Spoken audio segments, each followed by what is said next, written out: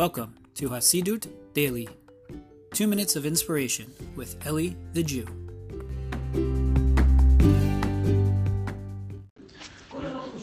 All right, shalom, shalom. Hope everyone's doing well.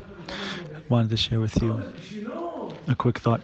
This week's Torah portion, we have the whole episode of Yaakov struggling with the angel of Esav, and the Me'or Naim, the Chernobyl Rebbe explains that that we have something called Ashan, right? Ashan, which means smoke, also breaks down to Olam Shana Nefesh. And this is what the Sefer Yetzirah, one of the great books of Kabbalah, explains, that the world is created in 3 dimensions, Olam Shana Nefesh, space, time, and being. And it means to say that one thing we understand from this is that just like you have, for example, what you have in the body, we have in the person, you have also in time and also in space. So for example, you have in the body different limbs, different sinews, etc. So you also have the parallel to that in the world and the parallel to that in time. So in time, we know that what happened was that when Yaakov got hurt or hit by the angel in what's called the Gid HaNasha, the sciatic, how do you say this right? Sciatic nerve, right? And basically, according to Judaism, therefore, that's not kosher. And even on a kosher animal, you're not supposed to eat that part.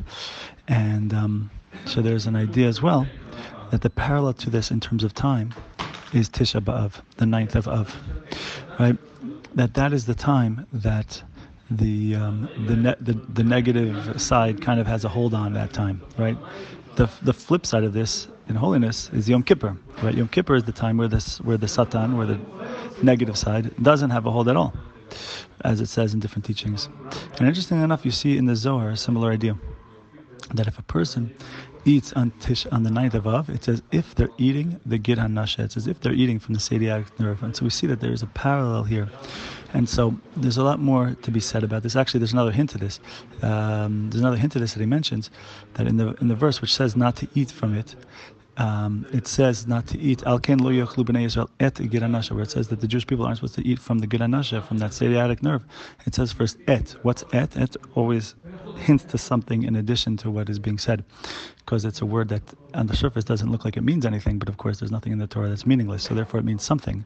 So the Chernobyl Rebbe explains what's et. Et is that Rashi Tevet, the acronym Tisha Av, the 9th of Av, hinting to the idea that that there's going to be a day that corresponds. There's going to be a day that corresponds to this part of the body, which we're part of the animal that we're not supposed to eat, and that is going to be Tisha B'Av. So anyway, these are just cool ideas I like to share with you, because we know one of the principles of Kabbalah is that everything. Kabbalah, one of the reasons why Kabbalah is called Kabbalah is because Kabbalah is related to the Hebrew word makbil, which means parallel. Because one of the foundational principles of all Kabbalistic thought is that everything here in this physical world is a parallel to deeper spiritual reality. And even within this physical world, you have different parallels. You understand that there's a system at play, and it reflects itself, manifests itself in all different layers and in all different dimensions. So we should be blessed to be able to see the unifying light of Kabbalah in all of the details of the multiplicity of our lives. My friends, have a great day.